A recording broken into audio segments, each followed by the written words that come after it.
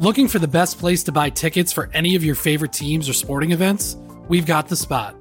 Our partner, StubHub, has been the leading ticket marketplace in the world for over 20 years, providing a 100% guarantee with every order. From a worldwide selection of live events, the widest choice of tickets and industry-leading partnerships, StubHub has what you need to purchase with confidence. StubHub, an official partner of The Athletic.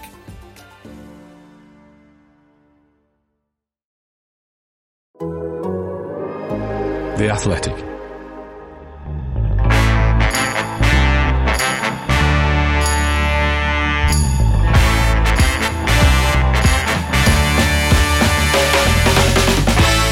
Hello and welcome to the weekend preview on the Athletic Football Podcast, sponsored by Bet365. I'm Dan Bardell, and today myself and co-host George Ellick will preview the best of the weekend's Premier League action alongside Bet365's Steve Freeth. Before we get into the first game of the weekend, remember you can sign up to The Athletic and save 33% on access to the best newsroom in sports. That's just £3.33 a month for an entire year, just by going to theathletic.com/footballpod. So the first game that is this weekend is Friday night. It's Brighton v Crystal Palace. I presume taking your EFL slot, George. I'm not sure. Have they taken your EFL slot away? They have, yeah. We haven't got one for a couple of weeks, sadly. Premier League takes priority on Never. Sky Sports. So yeah, Brighton v Crystal Palace. And waxing lyrical about Elise before last week's podcast previewing the FA Cup action. Did very well. And now he's probably set for a run in the side. Yeah, anyone who's unlucky enough to follow me on Twitter would have seen me getting quite excited during the game because he wasn't just good. And I know, it's the FA Cup and it's Millwall. It's a championship side. He should be. Tough place to go. It is the tough place to go. I think it only comes behind Stoke in terms of being a tough place to go. Hey, come on, who sponsors this? That's a good thing, isn't it? Yeah. I agree with you. Yeah. I agree with you. I'm 10 minutes away and it's bloody freezing. But he was unbelievable. I mean, he was untouchable. I think Scott Mullins probably having nightmares ever since the game. He showed himself. In the first half, he was kind of lively without doing too much. But his ability to get on the ball on the right-hand side and cut onto his left foot, he scored a goal from doing it. He hit the woodwork about 2 minutes later with a pretty much the same effort. And then the assist for the winner as well, just standing a player up, little shimmy and a perfect ball in. He's just one of those talents where, and I said it last week, the fact that he was available for £8 million in the summer and no team, well, I mean, I'm sure a couple of teams were in, but no Tottenham, no Arsenal, no Manchester United. The fact that these teams weren't in for him is a massive oversight because that's what he's destined to be. He's so young. He's already operating at such a high level. And normally when you look at, the players moving to AFCON, you've got Ayew and Zaha both unavailable at the moment for Palace. Normally that is going to come with a massive dip in quality, but when you've got Michael Olise coming into the side who is going to be staking a claim to stay there, I think there's every reason for Palace fans to be very excited about what's coming because I think it's right that Patrick Vieira has taken his time to introduce him into the first team fold, even though he played a lot of minutes at Reading. He's not somebody who hasn't played first team football, but he's going to take his chance. I've got no doubt about it. And I think he's going to be one of those players. We've seen it was similar with Eze last season. When he gets a run of games and people realise how good he is, there's going to be big hype about the boy because he's an incredibly exciting player. Not only is he a good player, but he's one of those players who is just so enjoyable to watch as well.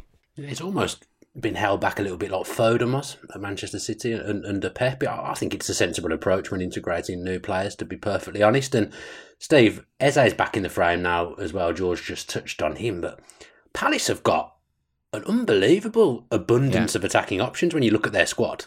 Exciting times, I think, being a Palace fan at the moment. As much as I loved Roy Hodgson, he did wonders at the Albion and did an extremely good job at Palace as well. But this is a different Palace side now, isn't it, under Vieira? Certainly, they have more possession, quite noticeably more possession as well. The pressing as well. Of course, Dan, they've lost a few players to the AFCON as well, haven't they? Zaha and Ayew and Koyate in the middle of the park. So it's interesting to see who's going to do the shielding job in front. I just love Palace just to absolutely go for it and just make it even more entertaining. They do press more aggressively. That's right. They're taking so many more shots. They're taking these shots closer to goal. They're giving up less shots as well. And when they do concede the shots, it's actually further away from last season. I know Talking about the midfield, Eze, it was great that he got 64 minutes under his belt. He was actually one of the most fouled players in the Premier League last season when he did play. He was 6th behind Jack Grealish. And I also found it quite interesting that Zaha and Ayew are taking positions 1 and 2 in the fouls drawn column this season as well. So with Eze back in, I'm sure he'll be able to draw a few more fouls. Milivojevic, when he plays, I always feel he gets a little bit exposed. He was against West Ham as well. So it'll be interesting to see who Vieira actually puts in that midfield. But me personally, as a neutral, I'd just love him to get forward and let's see some more entertaining stuff from Crystal Palace.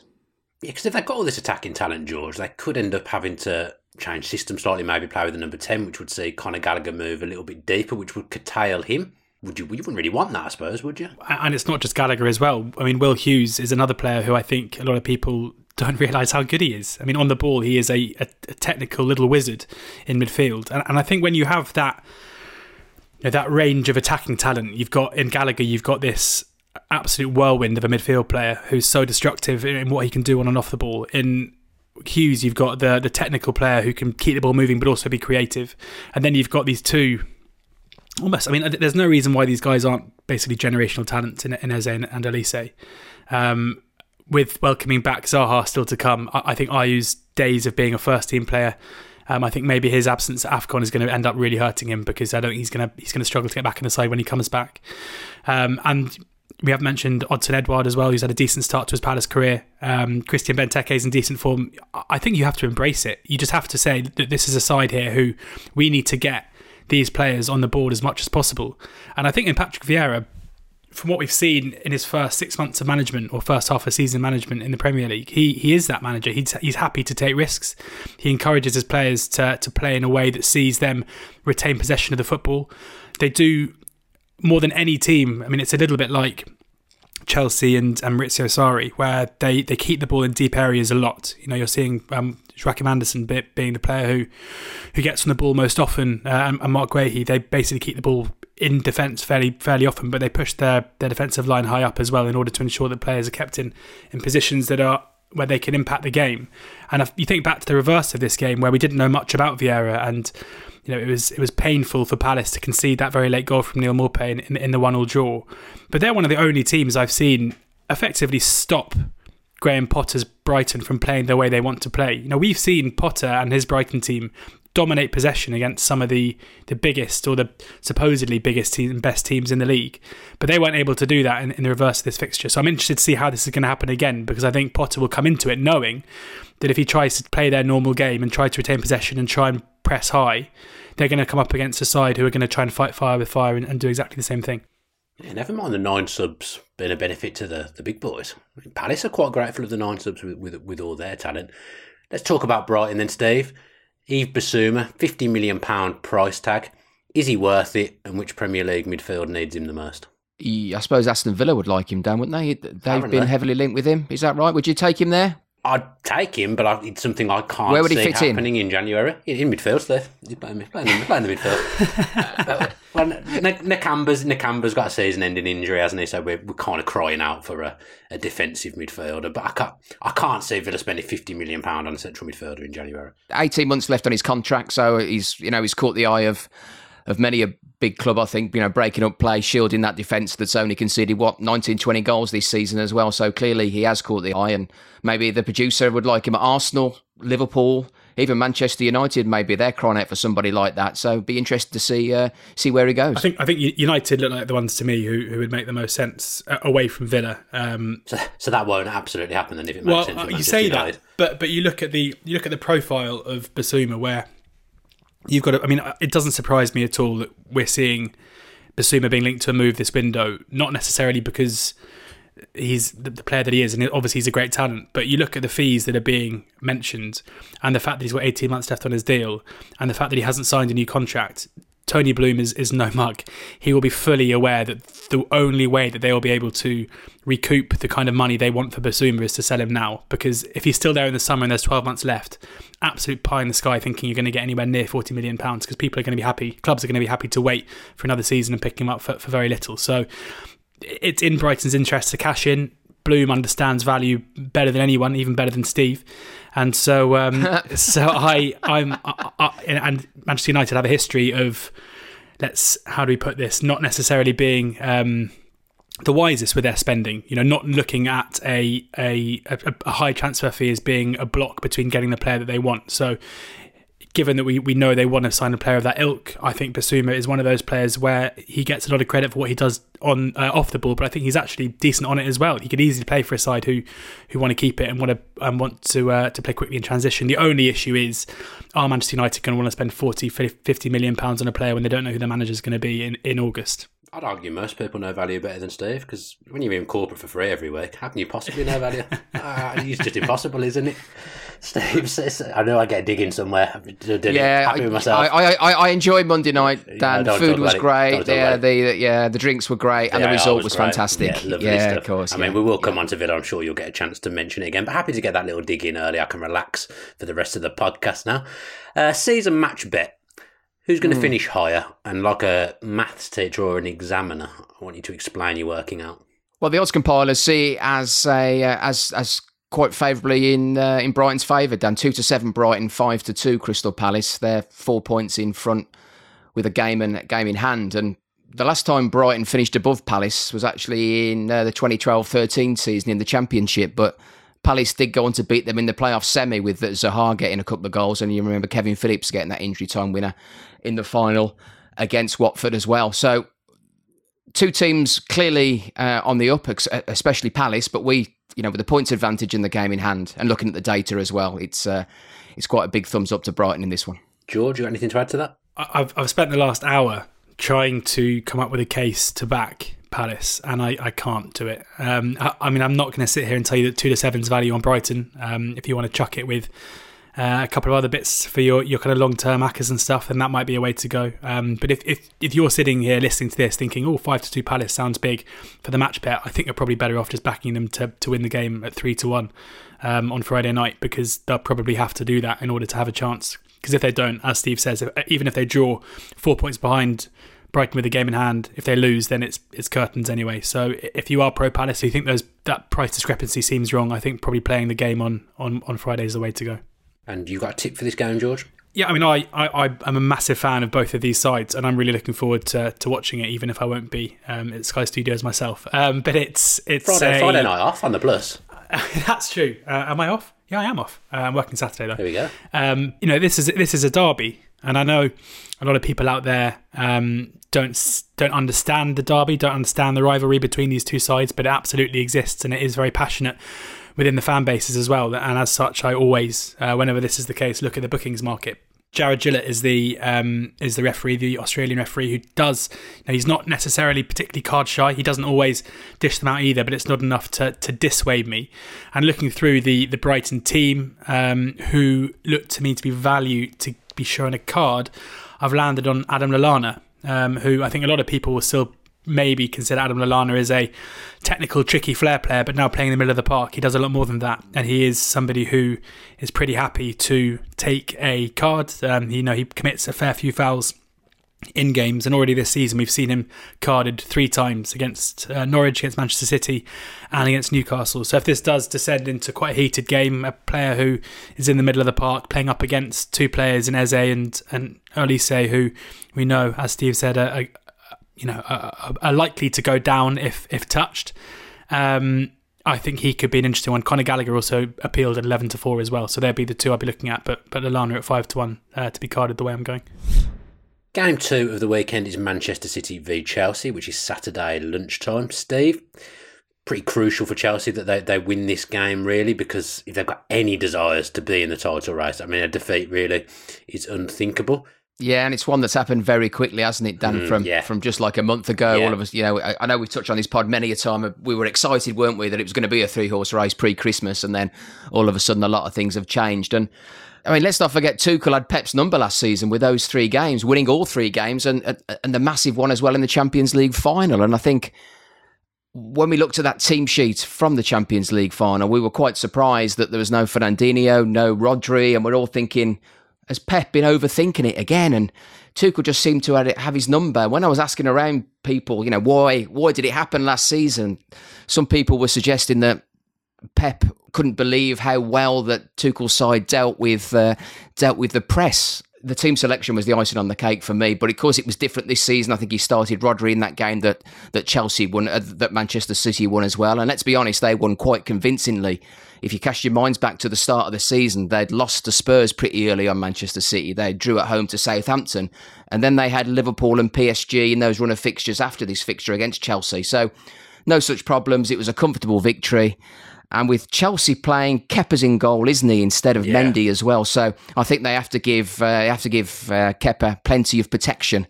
But I think it's a tough ask, and I think Manchester City just win this game. One player Chelsea have missed out on is Luca Dean, who has now left Everton and joined Aston Villa. I mean, Chelsea need a left-back, George, because obviously Ben Chilwell's out for the season. They're trying to get Emerson back from his loan at Lyon, but we're unsure at this time how viable that is. Kennedy's actually come back from his loan spell, hasn't he? So they have got an extra option in that position now. Yeah, and Malang Sarr as well played there in the Carabao Cup game in midweek too. So another option. I mean, they probably do need someone there. Quite clearly, the head of recruitment at Chelsea doesn't listen to this podcast, nor does Thomas Tuchel, because otherwise they'd have come in for Rico Henry. So I'll say it again. In Rico Henry, they've got a player who probably lives down the road who'd be the perfect person to bring in as a long-term project to play there and be, I'm sure in 2 or 3 years' time he'd be a member of their first team. I think Digne would have been a good option, although age-wise a short-term option as well. I do wonder if he is a player who's very good on the ball. He is a very good, he's a very creative player. He's a good crosser. He's a good passer. He looks to me to be very well suited to playing for a side like Chelsea, where when you play that left-back or left-wing-back role, you don't have to do much defending. At Villa, that's not as true, although obviously Matt Targett staying at the club means you will have those options. But with Chelsea, it's not a massive deal, is it? Chilwell is obviously a big loss, but they have strength and depth. We just rattled off a few players who can play there. Reece James can play there as well. We've seen him play on the left-hand side plenty of times before as well. So, yeah, I mean, it'll be... Well, I was going to say it'll be frustrating, but I'm pretty sure if Chelsea wanted Luca Digne, he'd be a Chelsea player by now. So...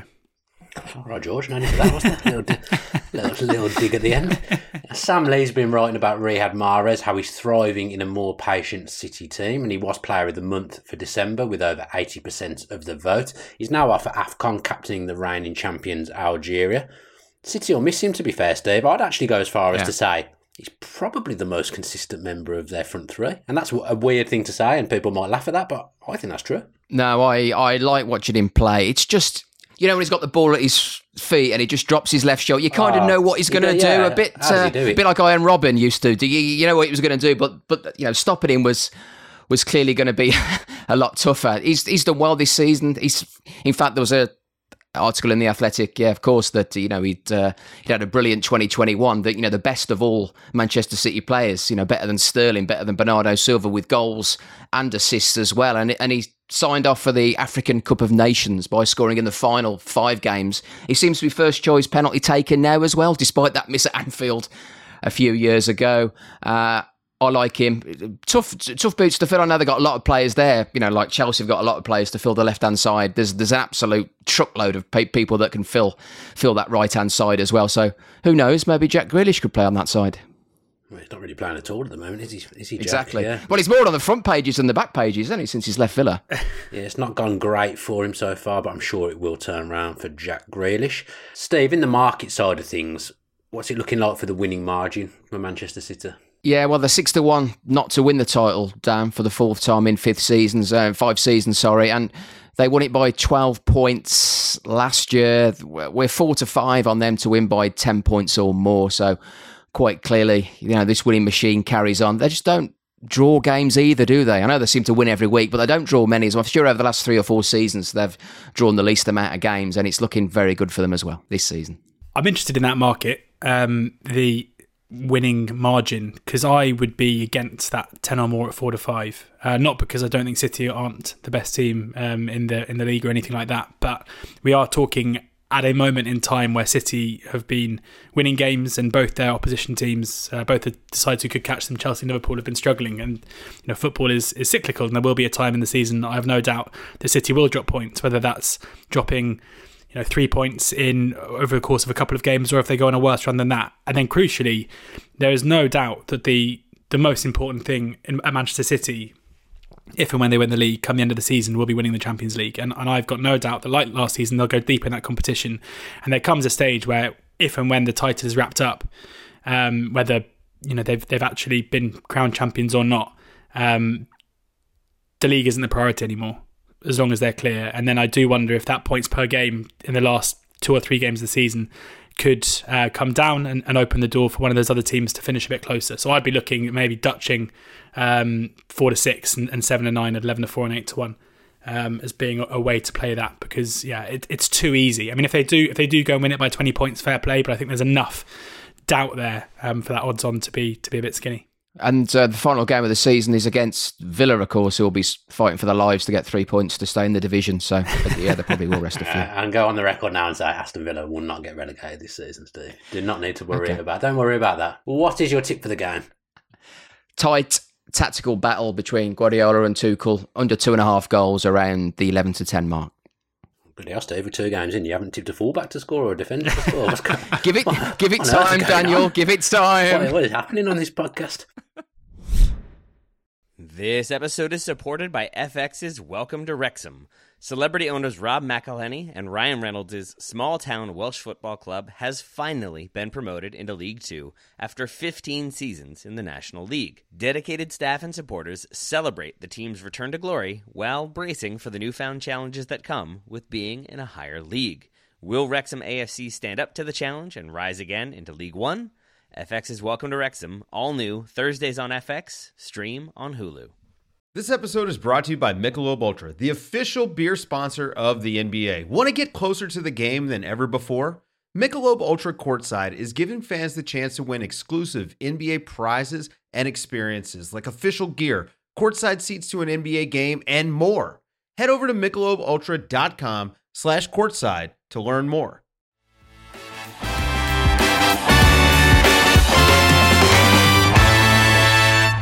Game 3, of course, is Aston Villa versus Manchester United and VAR. 5:30 kickoff. George, I'm still very, very upset. I was going to say, let's talk through it. I mean, what was your view? I mean, if having been on the podcast last week and tipped Villa to win the game at 9-2, I watched it through my fingers, thinking I don't understand how this is going to not just be a draw, but how I'm going to get beat here. As a fan, what were your thoughts?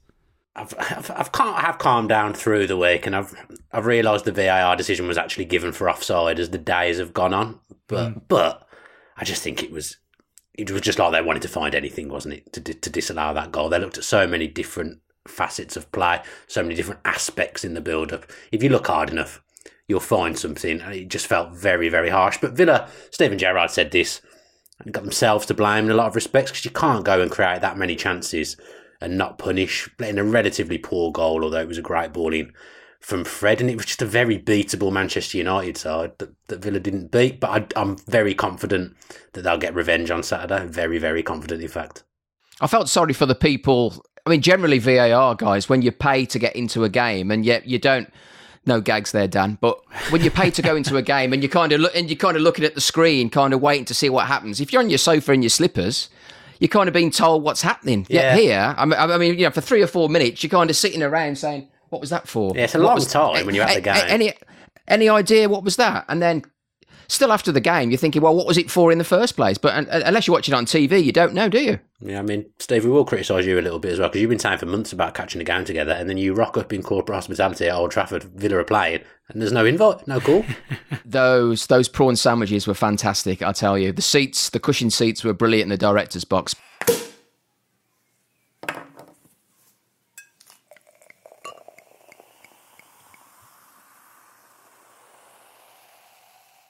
I mean, someone who's not enjoying themselves at the moment is Marcus Rashford, and apparently, according to the Athletic, according to the Athletic, he's been leaning on ex-pros for advice to get out of his recent slump, George. I feel this is really, really harsh to single out Rashford, because nobody at Manchester United is playing well. I know. I mean, it's really difficult, because totally wrongly, he has made himself a target for certain people who don't I mean, it's absolutely incredible that I can even say this, but there is a small section of society who resent him for the things that he has done off the pitch and would rather that he's stuck to football, and whatever percent of the comments mention that he should concentrate on football. And also there's a factor here where when your chips are down, when things aren't going too well, often things can happen just to exacerbate it. And that chance, in the Athletic piece, it dissects it well. The parry out from Martinez from the Greenwood shot, where he doesn't chase it down. I've watched it a few times, and I was really happy to see on the piece in the Athletic the two stills, because I think it's just one of those things where it looks so much worse than it was from Rashford, where he basically checks his run before the save is made because I think he was anticipating the ball to be squared. It's also exactly. It's also not a direct parry. Like, it comes off him and then there's another movement before it rolls out towards him. And because of the camera angle, he's just not as close to the ball as it looks. Now, he might have got there. And Yeah. And if he had done, I mean, could you see it from where you were? George, in real time, I have to say, I turned to the guy next to me and says, wow, why didn't he follow that up? And the crowd reaction to it was like massively vocal. And I think it was frustration, man, because Villa were playing, pretty well as well. So in real time, where I was sitting, it looked like he just hadn't bothered and he turned his back. So without looking at, the replays of it again, then, from your explanation, then obviously that explains it a little bit more. Did he get a bad reaction when he was subbed as well? Because that came across a little bit on the TV. Yeah. There was some ironic cheers as well. The fact that there was a double substitution, I think, and he was one of them. And like George has touched on, he seems just to be low on confidence to me, and the fact he's only had a couple of goals all season, he's clearly frustrating, and no assists as well. So I think there's another. I mean, the other issue, of course, is that he's injuries that he's been playing with. He's playing with an injury God knows how long. for the whole of last season with his shoulder. It seems like forever that he's been playing with it. But is there not another issue here where I'm not sure he's that good? He's a good footballer. He's an okay part of Manchester United's squad. He burst on the scene with all his fanfare, but I'm not convinced that Marcus Rashford is an elite level footballer, even at his best. Now, that has nothing to do with his inability or the fact that he didn't chase down that ball or whatever. But I do think because of his profile and because what he did as a young player, expectations are maybe raised higher than his actual level. There's no doubt that he's better than what he's showing now. But I wonder if there is, just unfair expectations maybe weighing on his shoulders as well. I'm not convinced. Personally, I think that Greenwood is a much more exciting talent, a more naturally gifted player, and someone whose career will eclipse Rashford's. But let's stick up for him a little bit, because you point to his goal record there. I mean, Bruno Fernandes last season was Manchester United's most consistent player, albeit he did score a lot of penalties. But his output's been really, really poor this season. Definitely. No, but I'm not arguing with that. Of course it is. Of course it's a team problem. And in a weird way, I know that me saying that I don't think Marcus Rashford's that good doesn't sound like a defence of him, but that's what I'm trying to say, that, maybe it must weigh heavily on a guy who, let's face it, Marcus Rashford hasn't played at that consistently high level that's anticipated of him for a long time. And maybe another manager coming in will get the best out of him. But at the moment, it feels like he's on a hiding to nothing. He's expected to perform at a level that he hasn't done for ages. He's been playing with injuries. As I say, things conspire against him in a certain situation that doesn't help. And I know there'll be United fans listening who completely disagree with me, and that's fine. He doesn't look happy on the pitch. He doesn't look right. And the only way that he is going to get back to where we think he should be is if something just falls for him. Greenwood squares that ball for him and he has a tap in. It's a completely different story to what we're seeing now. I'll say it again, football is cyclical, and he is in the midst of a bit of a storm, and he will come out of it at some point. But I just think maybe people have to dampen their expectations a little bit on what to expect from him as a footballer. I mean, I'm wildly throwing out my own opinions here as well, which isn't the idea of the podcast, but I'm going to do it anyway. Scott McTominay, people say he's a positive under Ranić so far, George. I would say him being a standout player for Manchester United is a real problem. Because over the years, at Manchester United, he'd have been a squad player. There's absolutely no way he'd be a first-choice central midfielder for a club like Manchester United. But now we all watch him and think, yes, he's very consistent, yes, he's good at what he does. But to me, that just shows how far Manchester United have fallen. Yeah, possibly. It kind of reminds me a little bit of the Jordan Henderson career arc, where you're probably right. And I think if if Liverpool had been operating at the kind of level they have done under Jurgen Klopp for the last few seasons, Jordan Henderson probably would never have been as important a player as he has been over the last couple of years. And I think the same might be true with McTominay, where he was only able to break into the first team and do what he's been doing because of a slip in standards. But it wouldn't surprise me at all if Manchester United are in a much better position in 3 or 4 years' time with a different manager. If the majority of the squad had probably moved on, it wouldn't surprise me if McTominay is still there and a pretty crucial figure, because he gets the most out of his ability. I think he's grossly underrated in terms of what he can do in the opposition box. I think we're seeing him now as a proper box-to-box midfielder who can score goals, and he's also very sound defensively. Yes, he might not have the talent, well, I think that's disrespectful. I think he does have the talent. He may not be quite as flashy, or he may not have he's a bit of a jack of all trades possibly, but you look at someone like Darren Fletcher, and I think that McTominay is a better footballer and certainly better in terms of an attacking threat than Fletcher was. You need those players in your side, and he's clearly got a massive appetite to do well. He is thriving in a team who are massively struggling. So I get what you're saying, and I think he only gets the chance he gets because United are in the spot that they're in. But I think he's now proven himself to be an effective player, and certainly under Ranić, he's the one who seems to be stepping up. George has had a go at Rashford. I've had a go at McTominay. Anyone you want to have a go at in the Manchester United team, Steve? No, I want to go back, mate, to be honest, and get that hospitality again. So I'll just sit tight, shall I? Okay. Yeah. George, how do you see this one playing out? Yeah, last week I tipped up Villa to win at 9-2 at Old Trafford. So I don't think I can sit here, even though home advantage is clearly evident. I can't sit here and tip Villa at 2-1. Sadly, I think the value may have been squeezed out of this matchup because it's been made pretty clear that the gulf that was apparent in the prices last week just doesn't exist, and this should be a pretty tight game. I do think, despite there only being one goal in the FA Cup game, I think that we're going to see more than that here. I'd be absolutely amazed if Villa don't score, given what we saw. And I think a lot of the narrative here has been about Villa being unlucky, but United had a couple of chances on the break at 1-0 to increase their lead as well. We've mulled over one of them in detail just a second ago, but it wasn't the only one. So I reckon both teams to score and over 2.5 goals at 6-5 is the way to play this. United do not look like a very capable defensive unit, but certainly going forward they still possess something, and I think Villa, as you've said, Dan, will fancy revenge and could well get it. Yeah, a little story for you here, Steve, that I think you'll quite like. This changes the match betting for me. I've been to every Villa versus Manchester United game at Villa Park since 1994. Oh, they've won. You were there when Ian Taylor opened the school. Was it 95? Yeah, 95. So I was there the last time Villa beat Manchester United at Villa Park in 1995. I haven't missed a single game when they played each other since. Villa haven't won once. Correct. I can't go on Saturday because I'm on a stag do, which I'm fuming about. So I've never, ever been more certain that Villa are going to beat Manchester United. Steve, call the traders. I've so wanted to see it. 6-4. 6-4 Villa. Hero Villa. I have been desperate to see Villa beat Manchester United at Villa Park. So much hurt over the years. Late goals, super subs. And they're going to do it when I'm not there. And I don't think I'll even be able to watch it on TV. Well, you know what? I haven't sorted my game out yet for Saturday. I was going to go to Chasetown, right? But now I'm thinking of going there now just to spite you. In fact, I haven't seen Villa do the double over Manchester United since I was a kid.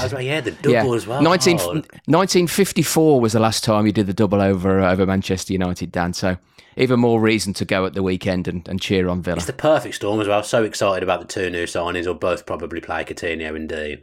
But I'm just missing it all. I've never been more certain that they're going to win in my life. Expect a few texts come about 7:30 Saturday night, pal. I might even have to turn off the Masked Singer to annoy you. Yeah, I tell you what, you'll be lucky to get any signal if you are at Villa Park. Signal around there is absolutely atrocious.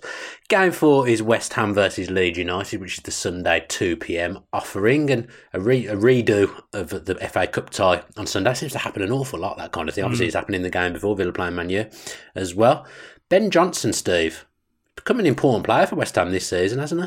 Yes, he has. He's got a load of minutes under his belt as well. He's not in the side at the moment, Dan, is he? I think Sufel played against Norwich last night as well. Rotation. So yeah, of course, bit of rotation. I think he scored as well this season as well, didn't he? I seem to remember me looking at him because I love a fullback to score, and I'm thinking to myself, should I back him I didn't. It was 50s. I know this is a hard luck story. I'm not expecting you to get the violin out for me just because a fullback scored. But it was, it was good to see him score. I think that was against, who was it against? I can't remember. You know exactly who it was against. Sorry, exactly it was against the Villa. That's it. I forgot it. Right yes, in front of me in yes. the whole end. I remember that goal going in very well. Good for him. West Ham are hopefully going to tie him down. And it's, it just looks such a good future at the moment for West Ham. You know, a few weeks ago, it looked a little bit dodgy. It just looked really good now. And of course, they're challenging for a top 4 spot after that convincing victory over Norwich. Yeah, and the Athletics' Roshane Thomas has been talking to us about why a contract extension must be on the table for the 21-year-old. Ben Johnson has improved so much over the past 12 months. He's gone from being on the fringe of the first team to becoming a first-team regular. So far this season, he's made 17 Cup of League appearances, and in those fixtures, West Ham have kept 6 clean sheets. So it goes to show how important he is in defence. He's very versatile, can play left back, can play right back, can also play at centre half. So long may his development continue. He's also been on the radar for England 21. He was on a standby list in November for their games against Georgia and Czech Republic. So credit to Ben Johnson for his mindset and how focused he's been over the past 4 months. And as I mentioned in one of my pieces earlier in the week, he definitely warrants a contract extension. He has a 2-year clause which expires at the end of May. So I could definitely see West Ham activating that at some point in not too distant future. So yeah, he's been a great defender for West Ham over the past 4 months. He's improved so much and long may it continue. West Ham beat Norwich last night, George. I mean, you would have expected it, obviously, before the game at the moment, the way things have been for both sides, but a good win. And West Ham, they're moving up the table. And I think it was on this podcast I said about West Ham being more likely to finish top 4 than Manchester United, and I'll stand by that. Yeah, it's looking better now. It looks like they've gone through their little difficult spell. They've won 4 consecutive games in all competitions, and they're scoring a lot of goals in doing so. You know, putting 4 past Watford, 3 past Palace, and then back-to-back 2-0 home wins as well. It was pretty regulation stuff on Wednesday night against the Norwich side, who still just look to be really struggling to put any kind of form together, despite Dean Smith pointing out after the game that he thinks they're still in it. It's hard to see where the points are going to come from. But this is all about Jared Bowen, isn't it, really, with West Ham? Ever since West Ham fans crediting Danny Dyer with his upturn in form. Ever since he's been seeing Danny Dyer, his form has been incredible. So there you go. She is the secret to Jared Bowen's good form, if you're wondering. But yeah, a couple of goals last night, hit the woodwork as well, and had a goal disallowed. He is just such an exciting player, such a great prospect, and somebody who I think David Moyes deserves a lot of credit for, because he came to West Ham already a very talented player, maybe struggled to have the immediate impact that people hoped he would do, similar to Said Benrahma, but this season he's really kicked on, and I wonder if he's a player who, whether it's in January or in the summer, will be on the radar of a few clubs who are circling, because that kind of player, that wide player who scores so many goals and has a pretty specific skill set, isn't that easy to come by. Yeah, we cut him today, guys, from 4 into 130 for the England squad, and as we touched on before, the form of certain players, maybe the ones in Manchester, he seems to be a long way down the list, but the form of Grealish, Sancho, Rashford, Greenwood even, he's certainly up there with in the form that he's in. He's scoring goals and assists now. And George, you're remembering back at his Hull days when he was rubbing shoulders on the goal scoring front with the likes of Tammy Abraham when he was at your place, Dan, Dwight Gale, Maupay, Pookie. It was 22 goals he got in that 18-19 season, and the season after he left in January, he had 16 goals and was still one of the top goal scorers in the championship. So I know he's got more assists than goals this season, but he's certainly on the catch up, and I'd be odds on about him getting 10 or more this season as well. Yeah. Exciting times, as we said, about West Ham at the moment. Yeah, it's my captain in my fantasy football team as well, which went down very well in my house. It's that coin toss between him and Antonio, Dan, wasn't it? And I went for clearly Antonio. Excellent, yeah. Marvellous. Lovely. Another loser I've backed. Lovely work. Not often I get the captain right, so that was a treat for me last night. Leeds looking any more likely for the drop, Steve? It looks a 4-horse race already, with Norwich at 1-20, Burnley and Watford both at 1-2, Newcastle at 5-4, and Newcastle's price could get bigger if they get any more players in between now and the end of the month. And clearly it's tough with all the first teamers that Bielsa's got missing. I think in that FA Cup game when there were a couple rested, I think there was 3 teenagers had started. Bielsa hasn't been able, that continuity that he's been after He hasn't had that. Meslier's played every game. Good job he hasn't been injured at the moment. Or he's been overworked. He's faced 99 shots on target. The only thing is he's minus 5.7 on the goals prevented chart. There's only Kasper Schmeichel and Nick Pope below him in that as well. They are 9-4 fifth favourites, but we still think they've got plenty enough to stay in the division. And what's your tip for the game, Steve? Here we go. Here it comes. I've been waiting for it. Okay. Craig Dawson hasn't scored a Premier League goal all season. Okay? He's had numerous chances. Who was his last Premier League goal against? Is it Leeds? At home. Okay, so I'm going to go for Craig Dawson against that dodgy Leeds defence from a set play to score at any time. I like it in my fantasy football team as well, so I'll be very happy with that, Steve, if that comes off. Looking for an assist with your credit card, but can't get a hold of anyone? Luckily, with 24/7 US-based live customer service from Discover, everyone has the option to talk to a real person anytime, day or night. Yep, you heard that right. You can talk to a real human in customer service at any time. Sounds like a real game changer if you ask us. Make the right call and get the service you deserve with Discover. Limitations apply. See terms at discover.com/creditcard. As you've probably heard by now, we've teamed up with BetMGM this season. We'll be using BetMGM lines to make all of our picks, and we'll have special offers for our listeners each week. If you haven't signed up for BetMGM yet, use bonus code The Athletic, and you'll get a 1-year subscription to The Athletic, plus up to a $1,500 first bet offer on your first wager with BetMGM. Here's how it works. Download the BetMGM app and sign up using bonus code The Athletic. Make your first deposit of at least $10. Place your first bet on any game and claim your voucher for a 1-year subscription to The Athletic. See BetMGM.com for terms. U.S. promotional offers not available in D.C., Mississippi, New York, Nevada, Ontario, or Puerto Rico. Gambling problem? Call 1-800-GAMBLER. Available in the U.S. Call 877-8-HOPE-NY or text HOPE-NY 467-369 in New York. Call 1-800-NEXT-STEP in Arizona. 1-800-327-5050 in Massachusetts. 1-800-BETS-OFF in Iowa. 1-800-270-7117 for confidential help in Michigan. 1-800-981-0023 in Puerto Rico. First bet offer for new customers only in partnership with Kansas Crossing Casino and Hotel. Don't forget, if you haven't signed up for BetMGM yet, use bonus code The Athletic, and you'll get a 1-year subscription to The Athletic, plus up to a $1,500 first bet offer on your first wager. Right then, before we continue with the podcast, please remember that if you are going to have a bet this weekend, make sure that you do so responsibly.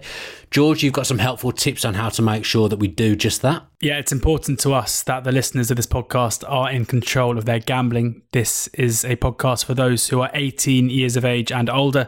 Please ensure that you are only staking what you can afford to lose, and do visit begambleaware.org for any information to ensure that you're gambling responsibly.